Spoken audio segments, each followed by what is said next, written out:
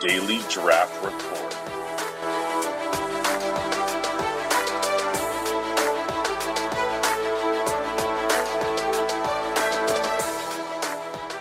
Set your DVR to record now.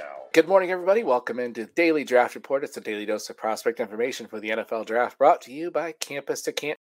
Tonight's prospect is Jerome Ford, senior, Cincinnati running back, 5'11", 215 pounds. I am incredibly excited to bring on my special guest, Matt Hicks. How are you doing tonight, Matt?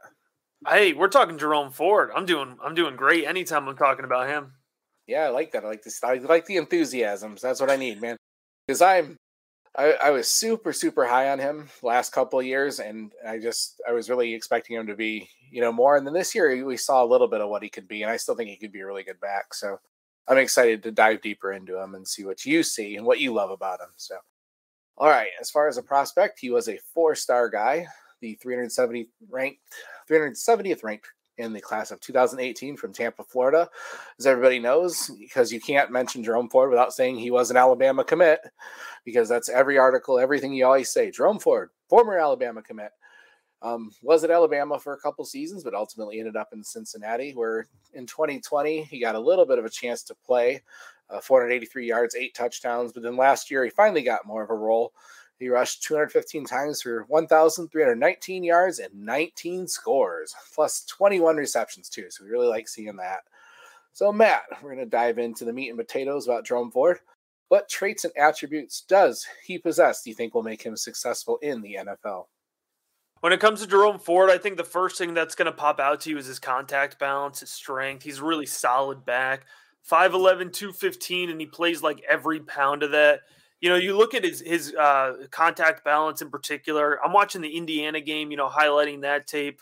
He's just absolutely bowling over guys, right? And it's physical play strength, right? It's not just being able to rep out bench press or anything like that. He really translates it onto the field. You could see him pushing piles forward with the goal line. I think that's something we don't always talk about as much, right?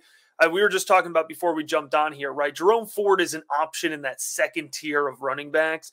And one of the things that, is important when you're looking at a second tier or a next group of running backs is, do they have one thing that's going to help them become fantasy relevant? And I think that play strength in particular is going to help Jerome Ford be a potential goal line threat at the next level, right? So even if he's not necessarily chewing up, 5 yards a carry or 4.8, as we've seen some of these rookies, he can make up for that if he's a goal line option. He's able to, punch it in 6 or 7 times a season. He may not be as volume dependent as some other backs, right? So when it comes to Jerome Ford, I think, I would start with his contact balance and strength as that key feature that you kind of build your game around for him. He has a really good combination. He does have that, but I also like his speed and his explosion. Yeah. He is good inside, outside. He can cut on a dime. He's got really good footwork. His vision's pretty good. He sees holes developing. He sees like the whole field. And then as a receiver, he's a decent receiver. I'm not going to say he's a great receiver. He catches the ball well over his shoulder, tracks the ball well, but he's not, the guy that's going to run all sorts of routes and, but he's good enough to where it's not a liability for sure. So, but I do like that strength, and that size is just, that's what we always go gaga over. It's the great size. So, and I think you see enough there to where he could be a lot more than what you said. It's just a matter of getting that right opportunity and the right sort of, it's really tricky for me to find a spot for him and a hole for him. Is there any other things you really like about him? Yeah, absolutely. I think one of the things that makes Jerome Ford really fun, right, is I kind of led with his strength and contact balance, and you alluded to his explosiveness. I think It was interesting watching Cincinnati tape. At times you saw the explosiveness. At times it seemed like maybe he was a little bit too patient behind the line of scrimmage. But he went to the Senior Bowl. He displayed that explosiveness. It was one of the reasons that I was really confident after the Senior Bowl in putting Jerome Ford. He's currently my running back 5. And that level of explosiveness he showed at the Senior Bowl. But I'm working up to the point of it's his straight line acceleration. In terms of downfield breakaway speed, and it sounds ridiculous because he's 5'11", 215, but he might be one of the best breakaway straight line acceleration running backs in this year's class. And that gives huge home run potential, right? And so if Jerome Ford ends up behind one of these offensive line units that allows him to easily get to the second level of the field, he's going to flip that second gear, and he has, big play rushing ability every time. So it's easy for us to sit here, and for any running back prospect, you could say, man, I hope he gets a good offensive line. But perhaps for Jerome Ford more than most, they just need to get him to that second level of the field, right? And then he becomes a really impactful running back. So I think you're absolutely right. You're always cautious in projecting a high volume running back in the NFL because that's just not the way the game works. But Jerome Ford could find himself in the situation where he ends up being a high volume running back either right away or potentially down the road. I think the combine's going to be, he's going to have a field day at the combine, I have a feeling. Yeah. I mean, he did run a 4.4 in high school and a 10.61 100 meter time. I mean, those are pretty damn good. And that was in high school. I mean, obviously he's put on some weight since then, but I don't think he's suffered any in the weight room. I mean, he's a natural athlete. So I could see his footwork and everything. He's going to kill the agility drills, the speed. He should have a really, really good combine. So, all right, Matt. Sorry, I didn't mean to cut you off. I was just going to say what's really interesting. We talked about, right? He's an Alabama recruit. You always say that. What does that mean? Usually it means that you had really good testing in high school. One of those things, right? And if you look at it, Jerome Ford was the 12th ranked all-purpose back in his class. So he wasn't listed or in the 247 Sports recruiting database as a running back, right? If you look at some of the other backs in his class, you're looking at like Puka Williams, all-purpose back. You're looking at Max Borghi, all-purpose back, right? And now we think of Jerome Ford as a little bit more of an in-between the tackles runner. But coming out of high school, he was an all-purpose back, and I think that speaks to his athleticism. And you're right. I think he's going to do well at the combine. And I hope you're listening to this episode before the combine in case I'm wrong. Yeah, this will be Thursday, I think. Perfect. So. Well timed. Thank you. All right, those are the things we love. There's some other things I love too, but what are some things that you see could hold him back? Yeah, I mean, I think we talked a little bit about that vision. I saw it as a little inconsistent at times. And I'm not sure if it was the offensive line he was playing behind, if he didn't have as much confidence, but I think it wasn't a matter of not seeing the field as much as not being as decisive of a runner as you would have liked to have seen. So I think that plays into it. When you look at Ford, I think he's a running back that is not going to necessarily shake, an NFL DB one-on-one in open space, right? I think Ford, he works well in tight space. He's got good, quick lateral agility and in a phone booth, as we would say. But you're not going to be running him, off tackle too often. You're not going to be scheming him into space too often. And I think you've alluded to it here when we were talking about pass catching ability. That is so critical for NFL running backs, fantasy football running backs in particular. Now, that being said, we don't need 80 targets, right? We don't need DeAndre Swift. We don't need Najee Harris. You look at Javonte Williams, who was able to have a big season this year. I believe he finished with between 35 and 40 targets. So, if Ford can just get to that 30, 35 target range, then he can still be a really competitive, running back 2 with running back 1 upside, but he's not the best natural, pass catcher in this draft class by any means. Right. Yep. Those are the things I had wanted to say, that he was a little indecisive, a little hesitant at times.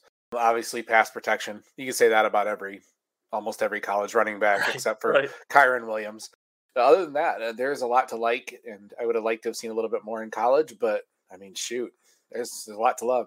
All right, and as far as the mock draft database goes, there's a lot of people that peg him pretty much 3rd, 4th, 5th round. I think that's where we're going to see him late day 2, possibly early day 3.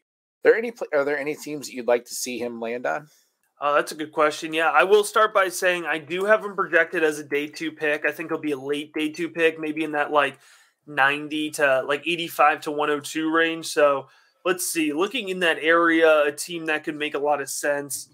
Oof, that's kind of I pulled it up over here. That's a tight spot here for running backs. Yeah, Miami. I think if Miami lets the running back position slide a little bit, I'm trying to project him into volume, right? That's kind of a tough spot to project into volume. That could be good. Looking at here, yeah, that's actually a really tough range for running backs. I mean, Atlanta at 112, if he falls to the 4th round, I think Atlanta, right? We're trying to project, volume more than anything with these guys. And then potentially as a, rotational back as well. But that's what's so difficult about the second level of running backs. I don't have a perfect scheme fit for them.